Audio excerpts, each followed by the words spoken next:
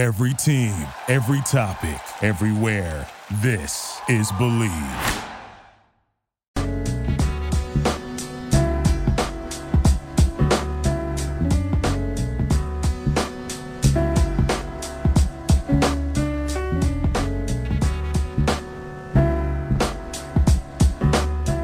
Welcome to the Believe in New York Football podcast presented by BetOnline.ag here on the Believe Podcast Network, the number one podcast network for professionals. Football might be over, but NBA, college basketball, and the NHL are in full swing. And the only place you should be betting on these sports is at BetOnline.ag. We have Pat DiMartino coming on the show. We're going to break down all the futures for the potential NCAA winners and the actual conference winners for the NCAA men's side later in this show. And if you're going to do any of those bets and listen to our advice, you got to head over to betonline.ag. BetOnline even covers awards, TV shows, and reality TV. BetOnline has hundreds of props with real-time odds on almost anything you can imagine. And of course, the 24-hour online casino as well. It never closes. Head to the website or use your mobile device to sign up today and receive your 50% welcome bonus on your first deposit. That's betonline.ag. BetOnline, your online sportsbook expert. What is up, everyone? Welcome back to the Believe in New York Football podcast. I'm your host, Steven Tino Rodriguez, and I'm back after the week off. I took a nice little a little personal vacation over down to Miami. Had a little fun, but we're back. Still no crazy football news to talk about, but it's officially March Madness. It's March 2nd, and Pat DiMartino, like I just mentioned in the ad read there, is going to be on the show here, and we're going to break down the entire NCAA tournament and conference potential winners. We're not going to break down the entire 64-team field, but we're going to talk about some favorites, some winners, because, of course, all we do on this show is pump out winners. Let's not forget that stellar against the spread finish in the NFL season, and I plan on continuing that here in the college basketball season. I haven't bet much regular season, but Pat knows what he's talking about. He's been grinding it out in the regular season here. I have some futures out already. You guys will hear about those, and I'll talk about where I see profit and some long shot possibilities for this tournament. But still, football show, but definitely tons of basketball knowledge to dish out, so we plan on doing that here later in the show. But first, be sure to like, download, rate, and subscribe on all podcast platforms. Be sure to also follow us on Twitter at NYFootballPod, as well as myself at Tino Rodriguez. Before we jump into that discussion with Pat, I do want to touch on some relative news here on the Giants front. The Giants did bring back former offensive line coach Pat Flaherty as an offensive consultant. Pat was with the Giants for over 10 years, won both Super Bowls with the Giants. He was here from 2004 to 2015, has a lot of history with this Giants organization, and they're bringing him back as a consultant, but I assume, obviously, Joe Judge recently hired Rob Sale as the Giants' new offensive line coach. I assume Flaherty will be involved with this offensive line and helping them out, but we'll see, because last year we heard a lot of info about Joe Judge helping with the offensive line. We still can't confirm or deny that. It seems as if Joe Judge wants to let these guys who are at the top run their ship and run the show the way they want. But again, Pat Flaherty, seasoned guy, very, very established in this league and respected, especially by his players. You saw a lot of his former linemen, especially a fan of this show, Kevin Booth, tweeted out that he loved it. So a lot of positive stuff there, and I think Flaherty will probably be more on the coaching film side of things, because from what we're hearing from former Giants players that have worked with him in the past, is that he excels at breaking down tape. And so that's something that's a huge asset for this team, and it's something Joe Judge and Patrick Graham definitely love to do. So I'm sure he'll bring that to the offensive side of the ball, and the Giants will need it, because we were, the second worst scoring offense in the NFL last year. Obviously no Saquon, but this offensive line definitely needs a tune-up. I love the signing. I like bringing back someone who has definitely seen the success of this organization before. And hey, you know what? Shout out to Coach Flaherty. I hope everything works out here again, and he's not another one-year stint like Colombo and, Googs was last year. But that's all the news really right now. The offseason's been a little bit dead, but that's why we're going to turn up a little bit and get into this March Madness here with Pat DiMartino. I'm excited to have Pat back on. Usually it's a tandem between Pat and Bill Campy, but this time it's just going to be a solo show here with Pat. Bill will be on next week, but for this show, We're going to break down these NCAA basketball lines for the upcoming tournament and the upcoming conference tournaments. The season is almost over, so buckle up, lock in, because we're pumping out winners. So here he is, Pat DiMartino.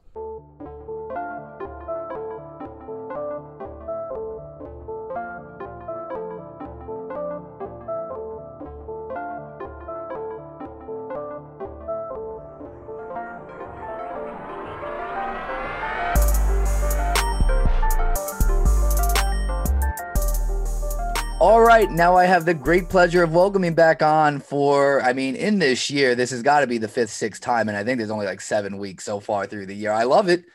If I could, I'd have you every day of every week, but I can't. We get you about once a week, Pat, but I'm glad to have you back. We're going to change things up a little bit today. We're going to not really talk about football, and we're going to talk about a little college basketball. But before we dive in, how are you doing? How's everything holding up?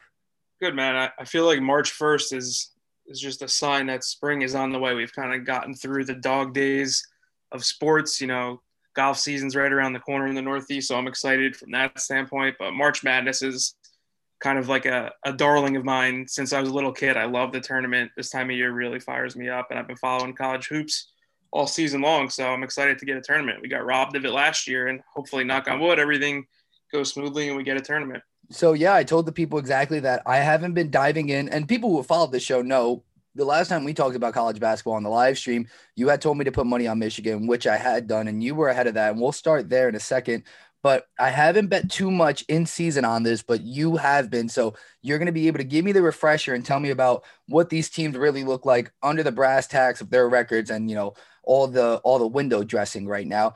But I think the underlining thing here for me is that we were cheated of a tournament last year. I think that's the whole thing. We talked about it before we got on air.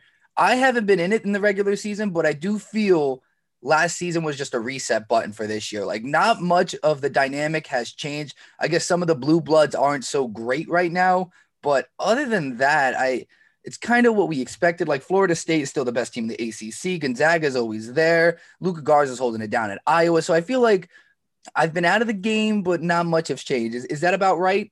Yeah, I think the landscape is fairly similar this season to what it would have been last year. Obviously, you know, not identical, but, you know, we sort of have like 2 years of sample size now to work off without last year's tournament jading us or making us, you know, biased against certain teams. So I kind of like that feeling of it's a continuation of last season. But yeah, man, that was brutal last year. I mean, obviously there were a lot worse things happening in our country at that time, but with COVID and the tournament getting canceled, that was like a real shock to the system and a downer. I mean, we went through the whole season to not get that fun little nugget of March Madness hurt. So I think it's going to take off this year. I've heard people saying that it's not going to be very popular this year. It's going to be a slow season for March Madness. I think fans are built up 2 years worth of tournament angst.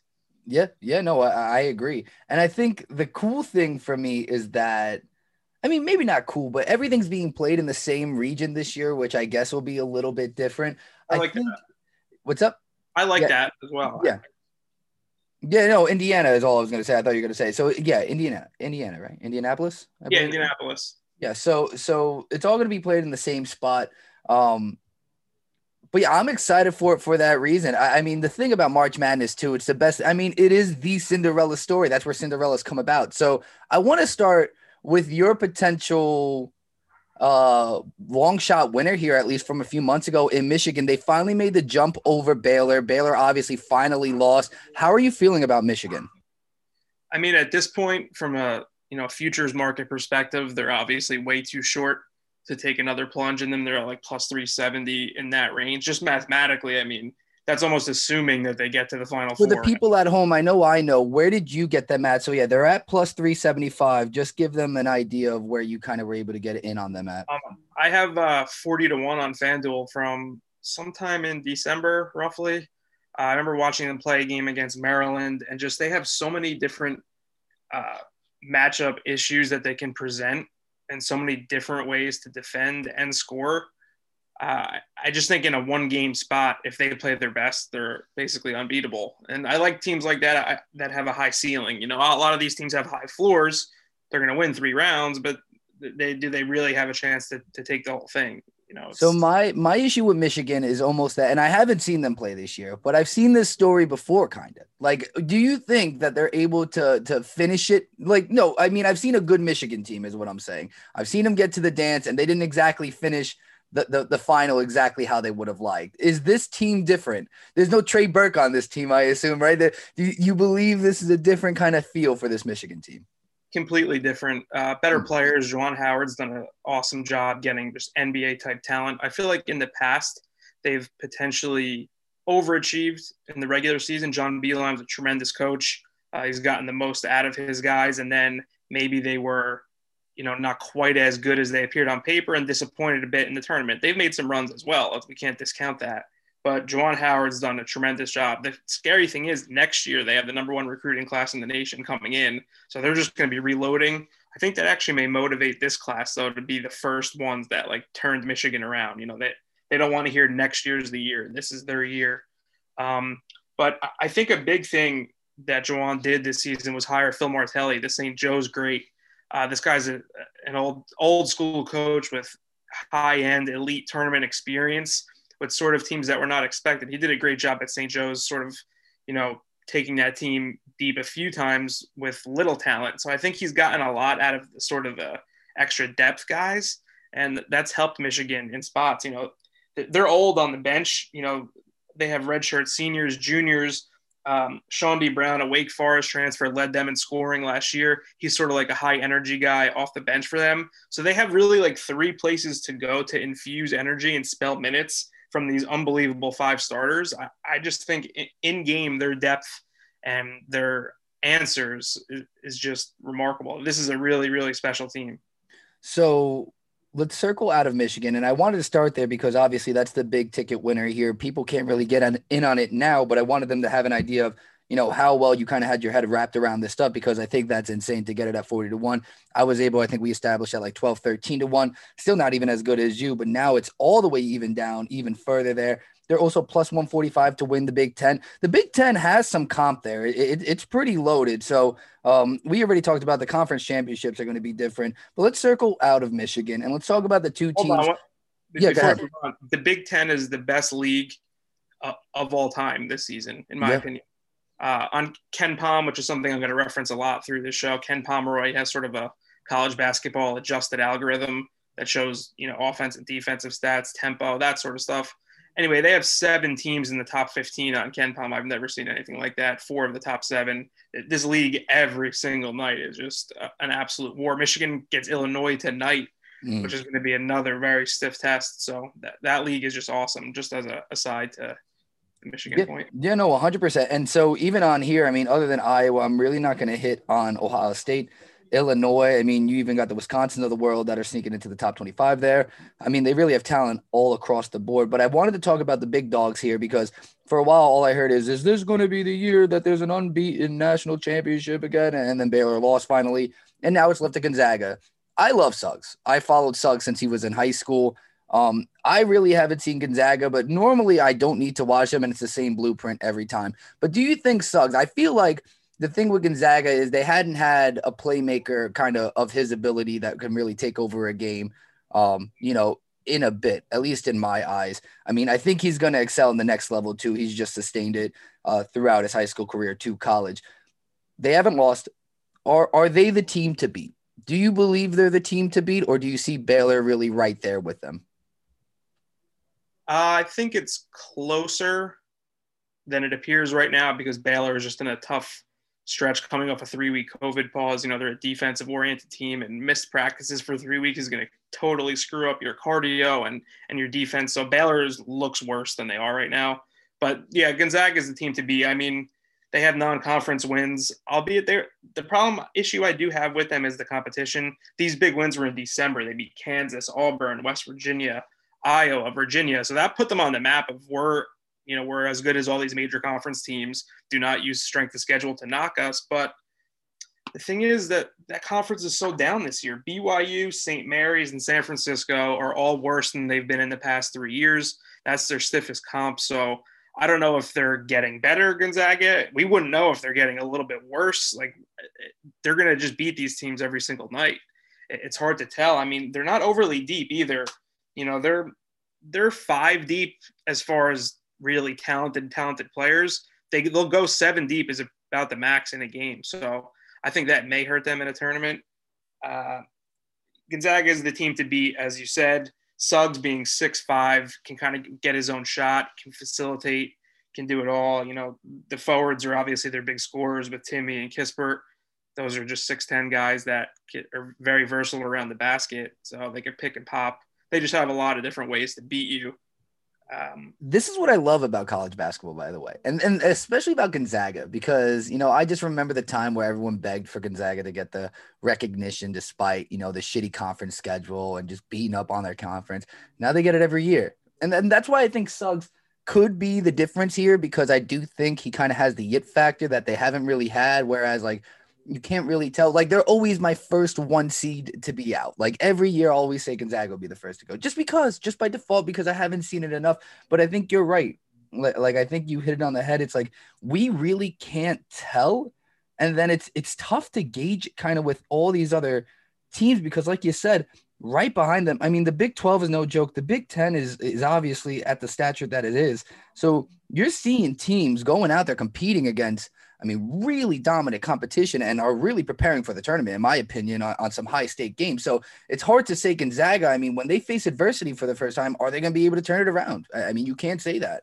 Yeah, it's been 3 months since they've had, you know, a team on the floor that could actually compete with them just from a size standpoint. Like, they have such an advantage right now in this league. They can get their own shot whenever they want, no matter what you do defensively. I mean, you can't double team everybody. So I do worry about Gonzaga.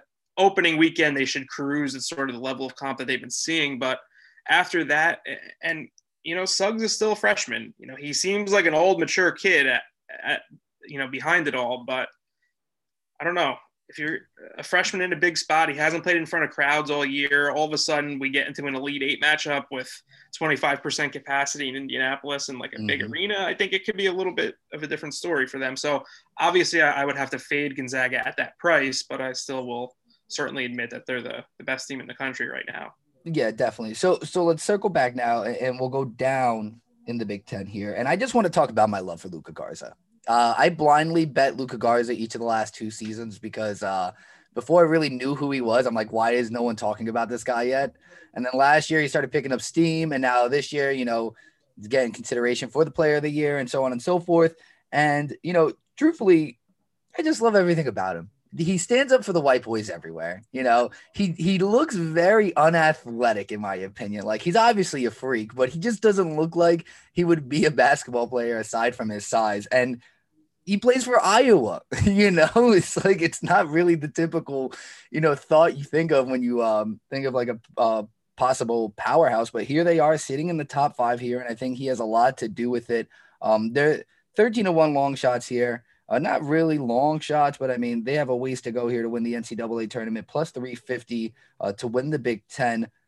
I wanted to gauge here your heat on Garza and Iowa, because I think for me too with the NCAA tournament, and this is really with anything, but I like betting the jockey and not much of the horse. So like, if they got a guy on their team, that's why I mentioned Suggs. If they got, you know, the potential breakout guy of the tournament, I think that's enough for you to try to put your money behind it and see if that guy could carry you there.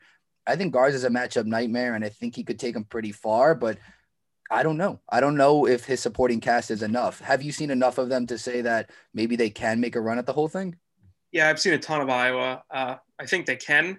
I think it might be harder for them to win the Big Ten tournament than to win the whole thing, to be honest with you, because the Big Ten teams have so much size that they don't necessarily always have to double Garza.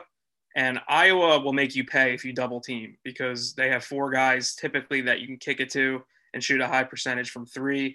McCaffrey's a good coach, especially with his offensive sets. I was on one of my bigger single bet games of the year on Sunday. I was on Iowa against Ohio State. They were able to pull the upset there. I just liked how Iowa played defensively against Michigan. I thought that loss was a little bit better in reality than it looked on paper. So I really wanted to buy on Iowa in that spot against Ohio State.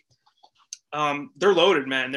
They're a very special team. In another year, we'd be talking about them like we're talking about Michigan, but there's just too much competition in that in that conference. Honestly, though, I think with Iowa, we have to wait on the draw, and hopefully we could do another show before the tournament once the brackets come out. If they're playing smaller teams in the side of the draw that they're on, they have a huge edge because Garza is unstoppable one-on-one in the post against anybody. He can shoot it well enough from the perimeter that you at least have to guard him out there. I mean, you don't have to strap, but at least it forces you to pull away from the basket. So that's kind of my thoughts on Iowa. They're very draw dependent. I like them against any team that's not overly athletic and can't guard 1 through 5. I mean, they're lethal. Yeah, I mean, really, I'm just looking at who's really giving it to them. And other than Michigan, they've been in most of their games other than early in the season. They had a pretty ugly loss, I guess you'd say, against Minnesota. But I think Minnesota's turned it around as of late, if I'm not mistaken. Minnesota's had a year, but they can beat it. Minnesota can beat anyone because they're super athletic at full strength, and they play great defense. And when they shoot the three, they're tough. Like, I loved Minnesota. They just hit a rough spell with some injuries, and they're not going to make the tournament. But they beat Michigan, too. That was their only loss. So yep. Minnesota's a good team. Now, so speaking of really good conferences, I want to talk about a conference that, and I'm a fan of Syracuse. So they're in this conference and we're no good either. But by default, the entire conference, in my opinion, stinks. Florida State's been the best team in this ACC for 2 years now. Last year, I thought it was very funny that they claimed themselves ACC champions before everything was really over. That was my running joke as a fan. They gave themselves a banner and everything, and they didn't actually play for it, but that's besides the point.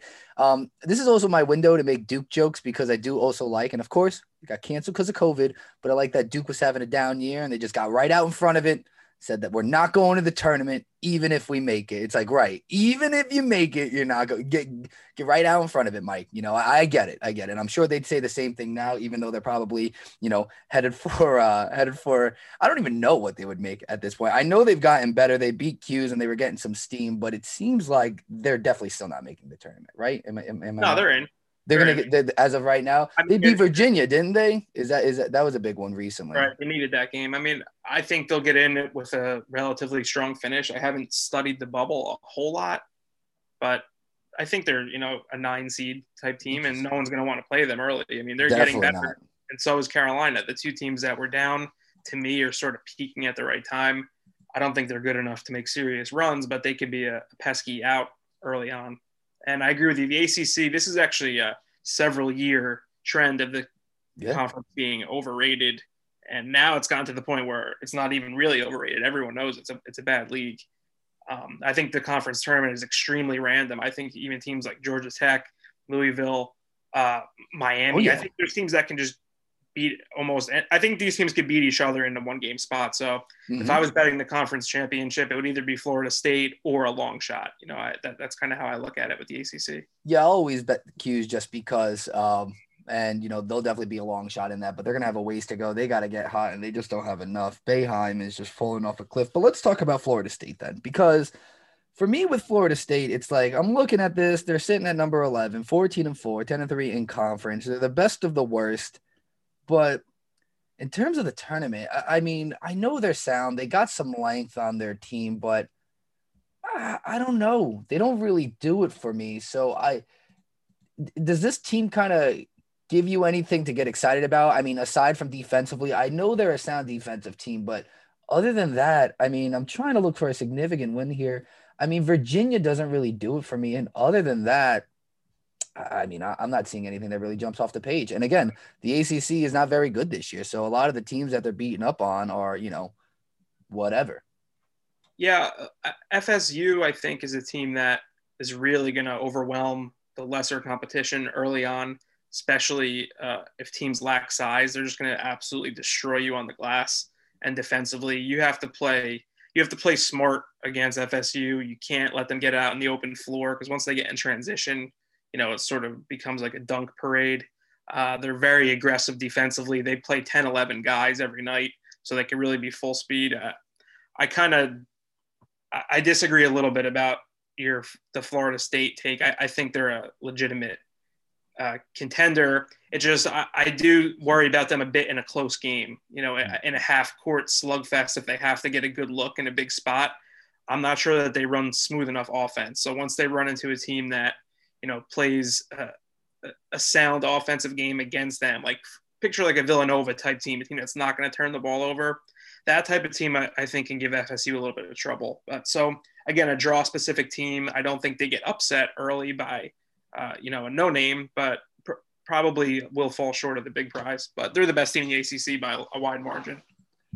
Interesting. I like that. This is information the people need to know. I need to know. So this way, especially when the tournament time comes and we start seeing these matchups, we know what to look for. And right now, seems like Florida State's right under Villanova, so they're neck and neck there. Here's a team sitting at 13, though, that I really want to talk about in the Kansas Jayhawks. Out of all the Blue Bloods that really haven't fallen off a cliff, I like that Kansas is kind of working their way back in. This is all I'm going to say. The Big Ten's loaded. I love the way the Big 12 plays. They score a bunch of buckets, and, they got talent for days. Obviously, Kansas just beat Baylor, but that aside, they went through a tough stretch here. Baylor, Texas, Texas Tech. They lost to Texas on the road by 3, but really they're in every single game. At West Virginia was a tough loss. Tennessee looks ugly, but again, I just feel like this is a scrappy team that's kind of getting on at the right time. And they're going kind of through the gauntlet there of the Big 12. I think Oklahoma State has a lot of promise. Oklahoma, can really ball out. when you're really looking at the Big 12, they got talent, up into Texas Tech there in terms of records. The worst record out of all those guys are 15-8, 14-8, 14-7 here. I like Kansas a lot. They're here at plus 2,000 to win the NCAA tournament. We talked about how, we don't love betting conference tournaments, but at 5-1 to win it, and they just took out the best team and we talked about the reason we don't like betting conference tournaments is kind of unpredictable in terms of, the best teams don't always win. They're kind of more looking for the bigger picture. And I think Baylor might be looking for that national championship. So if they slip up, who am I looking at as the next best team in this conference?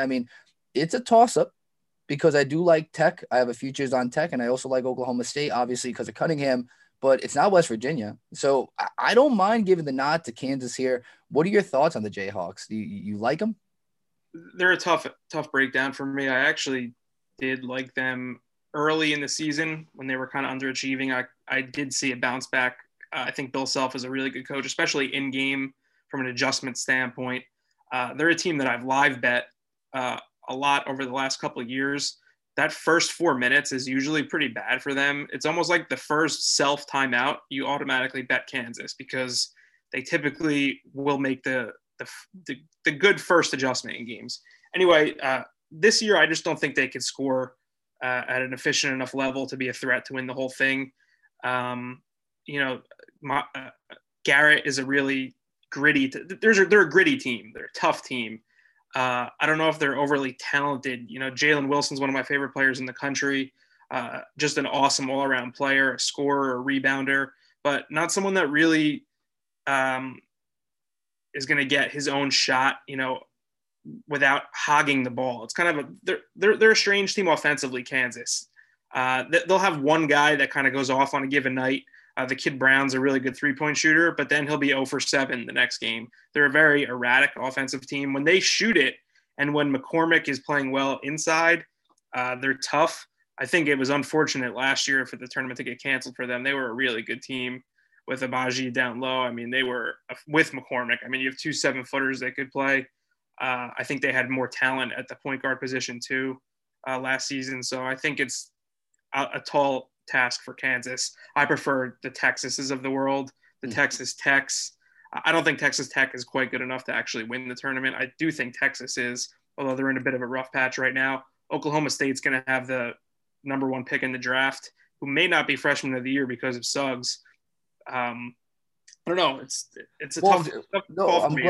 I'm glad you kind of hit on all those because I wanted to tie all of them together. My plan was to tie Texas Tech and Oklahoma State together because they're kind of sitting next to each other in the rankings too. But really, those are 2 guys who have a guy. They have their offensive go-to guy. Obviously, Cade Cunningham is exploding. He's probably going to get taken 1-1. And then I follow McClung, another guy I followed since high school, transferred from Georgia. I was a Big East guy.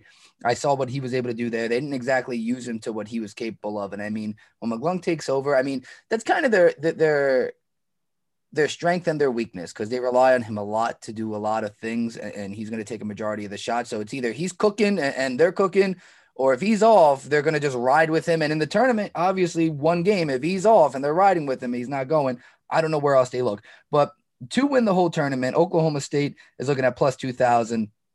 Texas Tech plus 3,500. I think Texas Tech has jumped up because I think I got them at plus 3,000 initially. To win the Big 12, though, you have Oklahoma State at plus 550, and Texas Tech is at plus 900. Basically, of these two teams, which of those, and obviously it seems like that might be an easy answer because one's going to be the number one overall pick, but who do you think can take over the tournament more? Do you think Cunningham could, or do you think McClung could? Well, McClung is, a volume shooter. He's not a perfect fit yet for Texas Tech. They don't really traditionally want to play that way. You're right, though. He is the guy that they look to get a bucket in a key set late in the game. I think he could really use one more year in that system to learn some of the defensive nuances. He sort of doesn't fit the rest of the pieces of the puzzle on the defensive end. But I think Texas Tech you're talking about to win the whole thing or the Big 12 tournament? Well, for me too. Well, no, this would be for the whole thing, but I'm looking for more of like the story. You know what I mean? Like the Jimmer Fredette's of the world. Like which of these two guys? Obviously, people know about Cunningham. People obviously know about Mac a little bit more because he's starting to take over. But people have known him forever. But which of these two guys do you think will kind of thrive in the tournament? I mean, obviously to make a run, but really just kind of take over and be the difference maker. And I mean, you saw the Ja Morant. I mean, most of the time to take over the tournament, you need to win one game or pull off an upset. But both of these teams probably won't be, a top 8 seed. I mean, they might. I don't know. Well, again, I'm not into the bracketology too much. Yeah, so I mean, know. Cunningham doesn't necessarily flash every single night. He just had a huge game against Oklahoma, but he sort of gets his quiet 20 with 7 assists. He wants to really facilitate. McClung, I guess from a story standpoint, I could see him going off for 30 back-to-back games type sort of deal. Cunningham has that potential, but that's not what Oklahoma State needs to do to win. They have a better team. I think a better supporting cast. Texas Tech, from an offensive standpoint, just doesn't have that many options. The thing is, they just play with unbelievably great intensity and toughness, and they've been through a lot of grinders this year. And I think they'll intimidate you early on if you're not used to seeing that level of defense more. So I think they're a little bit less upset prone early on than Oklahoma State, but probably not efficient enough on the offensive end to take a stab at winning the whole thing. So. I mean, so looking at the numbers, I think you hit it on the head. Obviously, Texas Tech is going to be more sparky, but I kind of like Oklahoma State a little bit here. I think they're catching fire at the right time. They haven't really been out of a lot of games. They won 5 in a row. Their most recent bad loss would I guess be to Kansas, who's turning it around. That was a 12-point loss. And, again, they're playing in a tough conference. Baylor gave them the work, but really I'm not looking at this and thinking that they can't put something together. Their first 3 losses, a 1-point loss to TCU, 3-point loss to Texas, and a 3-point loss to West Virginia. So, I mean, they hang around. If they're a team getting points in the tournament, honestly, and knowing who they have on their team and what they're capable of, I mean, I feel like this is a team I might ride. Maybe not a money line type of team, but if they're ever getting points in the tournament, I kind of like that. I kind of like that a lot, actually, just to kind of tail. Yeah, I mean, I would have to see the specific matchup. Yeah. I'm a little more bearish on that range of the Big 12 than you. I think Baylor, when they're actually, at full speed, is light years ahead of these teams. Yeah, they're another planet. And I think sort of that next group of 5 sort of beat up on each other a lot through the season, and I don't think any of them are particularly that good. I've seen better editions of all of them in the past. West Virginia is, obviously the most talented of that bunch. This is the best offensive team that Huggins has had probably ever. They don't guard quite as well, which is kind of alarming. If they run into a hot 3-point shooting team for one given night, they're going to be in trouble because they do not really communicate and rotate that well defensively. So I would say West Virginia would be my stab as a live team that can actually win if they play their best, because I don't think any of those other teams quite have the firepower to take it the distance. You know what? And Baylor's thinking next level here. You want to get the loss out of the way. They had 3 games left to do it. You don't want to go into the tournament undefeated. You never do. You never want to go into the tournament undefeated. Gonzaga has to learn the hard way. Every year, you want to lose at least one. Get it out of the way. You got to shake the cobwebs off and get it out the way.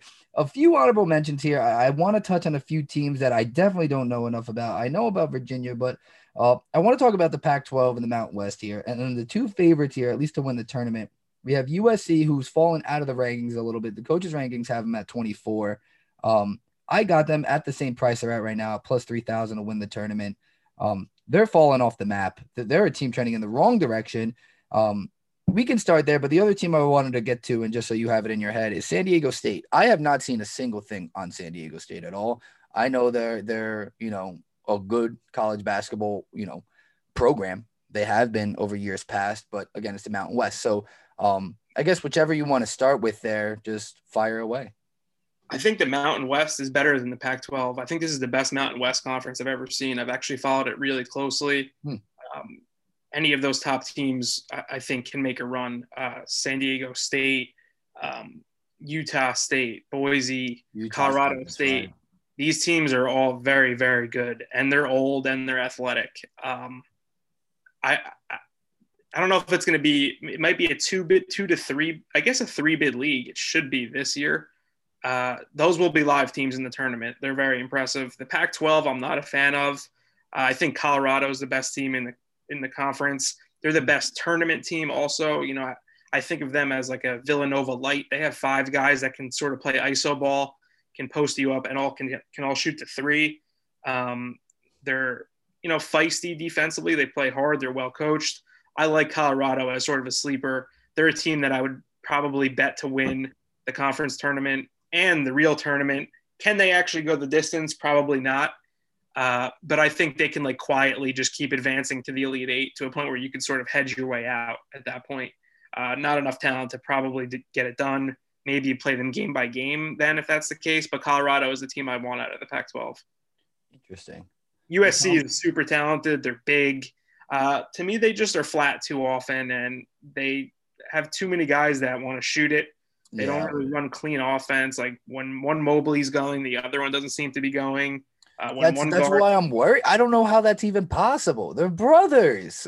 They're on the same page. They're kind of a strange team, a strange evaluation. I don't see them making a big run. Yeah. So, I like what you said. So San Diego State is plus 4,000 to win the whole damn thing. Utah State will be plus 6,000 here. That's on DraftKings. That's what I'm quickly looking up. They're neck and neck here to win the Mountain West, plus 200 for Utah State, plus 145 for San Diego State. That's really interesting to hear that the Mountain West is as competitive as you're saying it is, because I think you're right too. I think to circle back there, you said that these are older teams. That's something people don't look at a lot in the tournament. And I think we talked about a little bit in terms of Suggs as a freshman and some of these other guys. That has a lot that's a big factor for the tournament tournament experience. I mean, some of these guys are transfers from other programs and they're looking for playing time. So, I mean, guys who have been there before, I think a lot of people don't look into that enough. And that's why the Kentuckys of the world every year never really get far in the tournament, because they're all young. And when the pressure's on and you don't start as hot as you want, you get into panic mode. Yeah, I think the transfer portal has helped a lot of these mid-majors sort of – I mean, it's hurt some too. I mean, Mike Smith, the point guard for Michigan, is a transfer from Columbia. These smaller schools have lost guys to some powerhouses, but the middling schools have also gained some guys that weren't getting any burn at their Blue Bud program previously. Boise State has a transfer from Arizona, Devonaire Dutrieve, that's super talented. He doesn't even start for them, just to give you some perspective on how deep athletically Boise is. Very scary tournament team. Also can lose to anyone because they have periods where they kind of go brain bust and a little bit stagnant, but they're dangerous. You don't want to face them. And San Diego State's a defensive juggernaut. I mean, very hard to get a clean look against them. Not great in the half court offensively. They do have some, a 6'7" type point forward kid that can get his own shot. Outside of that, they really generate their points off turnovers and in transition. So San Diego, I don't really like any of those teams to win the tournament. Yeah, but they're look, and I think though what you're saying though, and obviously we'll generate all of it for them to potentially win the tournament, but I think it's good to hear these points on them because again, to have a really good tournament is winning that first game most of the time. I mean, people consider that a success. You get to the tournament and you can win that first game. These are teams that, again, these are now lower seeded teams that wherever they end up landing, it's worth noting, because if they verse a team that is matchup dependent and they make a lot of sense, it's worth that first underdog bet in the first round, because you see it every year. That's a good point. Like, the tournament opening weekend is sort of the best time at the tournament. At least for me it is. So of course, I guess the point is any Mountain West team, in my opinion, can win their first 2 games if they make it to the tournament. And that's like a huge success to make it to the second weekend.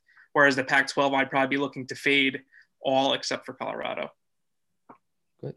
All right. So let's bring it on home here. Who did I miss? Who's a team? I mean, we kind of touched on some that I did miss that you like, the Villanovas, the Texases. You gave a shout out to West Virginia. Obviously, they're high in their rankings as well. We didn't touch on the back end of the top 10 too much. Alabama, we didn't talk SEC. Houston. Is there a team that we didn't exactly touch on? Loyola Chicago. Is there a team that I didn't touch on that you think could actually make some noise in this tournament and potentially win the whole damn thing? All the teams you just mentioned, they're more live, I think, than some of the middling teams that we've been discussing. Houston's 4th in KenPom. They're an absolutely tremendous team. They'll assault you on the glass. Yeah. Their league is bad. The American is really tough, so it's a tricky eval, but the adjusted numbers are still holding up. I mean, KenPom accounts for that, and Houston, to me, is live to get the 4th 1 seed. I actually saw a prop bet on FanDuel that was offering odds for who will be the 4th one besides the big 3, and I saw Houston at plus 900. I thought that was interesting. They're a lock to win the conference tournament. Is that because of the Big Ten, though? Because there are so many Big Ten teams up in the top 5 rankings? Or? The whole 1 seed process is this. The only way a Big Ten team can get one is if they win the conference tournament, because Michigan already has a 1 for sure. So, I mean, if any of these other Big Ten teams pull the upset and win the conference, they will probably get the 4th 1, the way I see it. Outside of them, it's between probably Villanova and Alabama. If any of them win their conference tournament, they are live to get that 4th 1. But if they don't, it kind of will go to default by Houston. And I kind of think mathematically anything over like 7-1 is a decent play on Houston to get the 4th 1 seed. But they're really, really good. And Alabama is a tremendous team. You better get used to them. Like, they're going to the Elite 8 at a bare minimum. They're extremely, extremely well coached. They're a team that believes in analytics. They can score 1 through 5. They strap. They're 3rd defensively in the country, and they stunk on defense last year. The old coach from Buffalo is there, and he's his name is slipping my mind at the moment, but he's a tremendous coach, and I think Bama is super live. And Nova is too, to win the whole thing. Yeah, Nova, I feel like I like beat a dead horse with it, because they're always going to be there. I mean, they're just always going to be there, so I didn't want to touch too much on it. But they're a team for me. Like, I mean, they're tournament tested, but like, I feel like they're so bland sometimes that, like, I mean, offensively, that I just feel like if they don't really get anything going, like, I mean, what are you going to rely on Gillespie to really finish it? And he's seasoned, so I know he probably could. But like, again, I like Houston a lot. I actually feel the type of way about Houston, because the only time I felt like hopping in to bet them, recently, I bet on them against Wichita State and they lost. But the reason being is that I called the upset of Wichita State. I said, I don't know. I was like, Houston's really good. Like, everyone was just talking about how good they are. I was like, yeah, but you're on the road to Wichita State. I was like, like, that's a typical trap game. Everyone's like, Houston, and they lost. But they've been rolling since. Their next game, they won by 40 points. So and Houston has been in some wars in the tournament. They've kind of made some runs. They ran into a hot Kentucky team, or else they would have been in a Final Four. Yep. Villanova, I disagree with your take a little bit. I kind of find it beautiful, their brand of basketball. Like, that's what I like to watch. They're so fundamentally sound. They do everything right on both sides of the ball. The thing is, they're just not overly talented. So if another team has their best day, they can beat them. I think that's all I was getting at. That's why I mean, Villanova, though, you need to play your best game to beat them, or else you ain't going to. So to your point too, not to jump in, but you mentioned the Bill Self effect. Obviously, coaching is a big part of this, and I think that's what it all kind of underlines. So I mean, they're a well-coached basketball team. That's why it's going to take your best day, because they're going to be sound. They're going to have all the T's dotted, all the T's, all the I's dotted, all the T's crossed. So I mean, yeah, you will have to have your best day, and you know what Villanova is. That's your favorite brand of basketball? You must not be an NBA guy. You're definitely not an NBA guy. Not really. But Jay produces a lot of really good NBA players in the middle of the first, middle of the second round, guys that constantly overachieve because they're so good with their fundamentals and they just haven't quite hit their athletic ceiling yet. By the time they get to the league, all of a sudden I can run a little faster, jump a little higher, and I'm scoring, 18 points a game. I think some guys from Nova are having a strong year right now in the NBA. I don't follow it that closely, but I know Sadiq Bey has been impressive. Yeah, Bey is good. Pascal hangs around too. Pascal. Yeah. And I think DiVincenzo does a little bit for Milwaukee, but Jay Wright's amazing. Nate Oates was the coach. I forgot his name at Alabama. I wanted to give him a shout out. He's an offensive genius. They're pure analytics. They only shoot layups and threes. So they're kind of an NBA brand type team. Watch out for Bama in that regard. FSU. That might be my new team to back then. If that's the NBA style team, that might be my team to back. I think, pay attention to Alabama. You'll like the way they play. Loyola Chicago, I'm ashamed to say I've only seen maybe play a half of basketball all year. They're the highest ranked mid-major that I've seen ever on KenPom. They're 12th in the country adjusted. They on paper, they're loaded. I can't wait to see how they play. So they're not even at the mid-major level still. They're advancing past that. I heard an interview with Rick Pitino the other day, and he said that they're going to be the next Gonzaga, a few years down the road with the way that they're starting to recruit. So Loyola Chicago, I think, would be a team that is pretty safe to make an Elite Eight run as long as they get a clean draw. Interesting. Well, this was much needed information. I needed all of this. Now I can make a decision with my money, a well-educated decision, instead of just betting on USC blindly because they have brothers that I thought would somehow be able to mesh well together, but apparently don't, even though they're brothers. So, Pat, I appreciate all of this. I know the people definitely appreciate it. Anything you want to touch on here? I mean, you're going to probably be here next week. So if there's anything we missed, we could talk about it next week. Well, yeah, we'll definitely chat more once the sort of conference champions sort of shake out a little bit, the bubble gets a little cleaner, and then we could really break down the bracket and each team's individual draw at that point. I think we've done a good job covering the main points.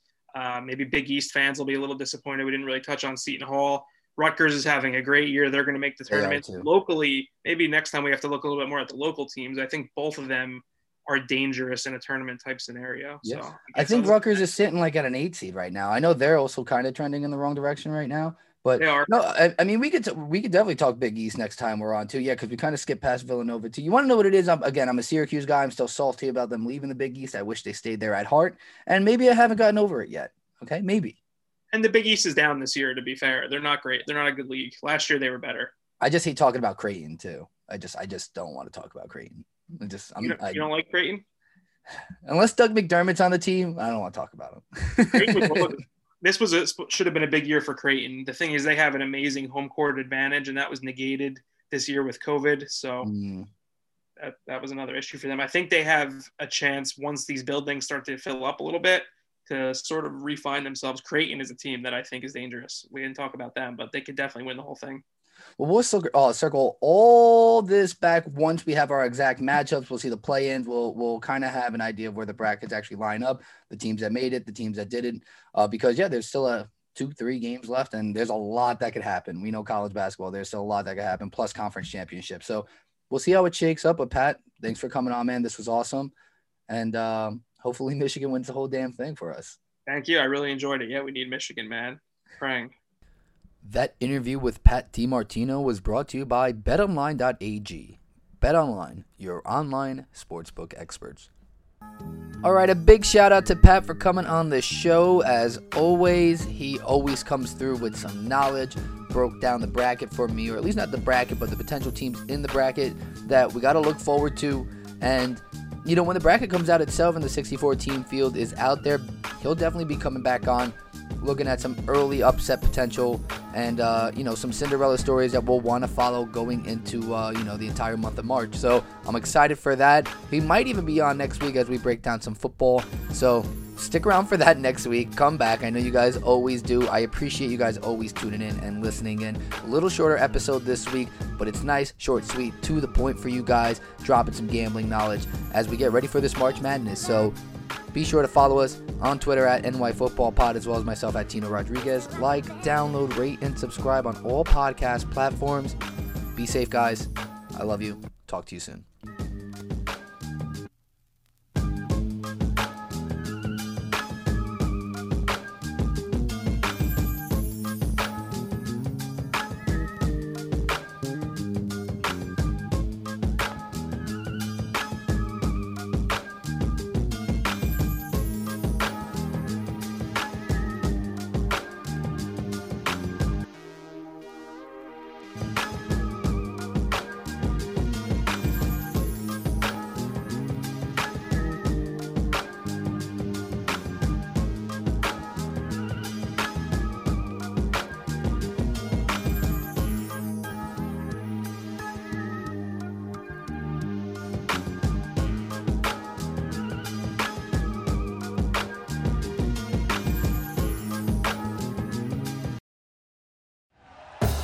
Thank you for listening to Believe.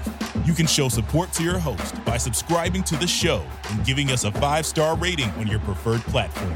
Check us out at Believe.com and search for BLEAV on YouTube.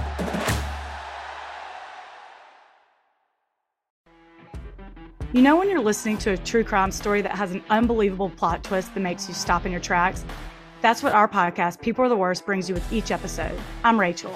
And I'm Rebecca. We're identical twins who love true crime cases that make you say, didn't see that coming, and we hate the people responsible for them.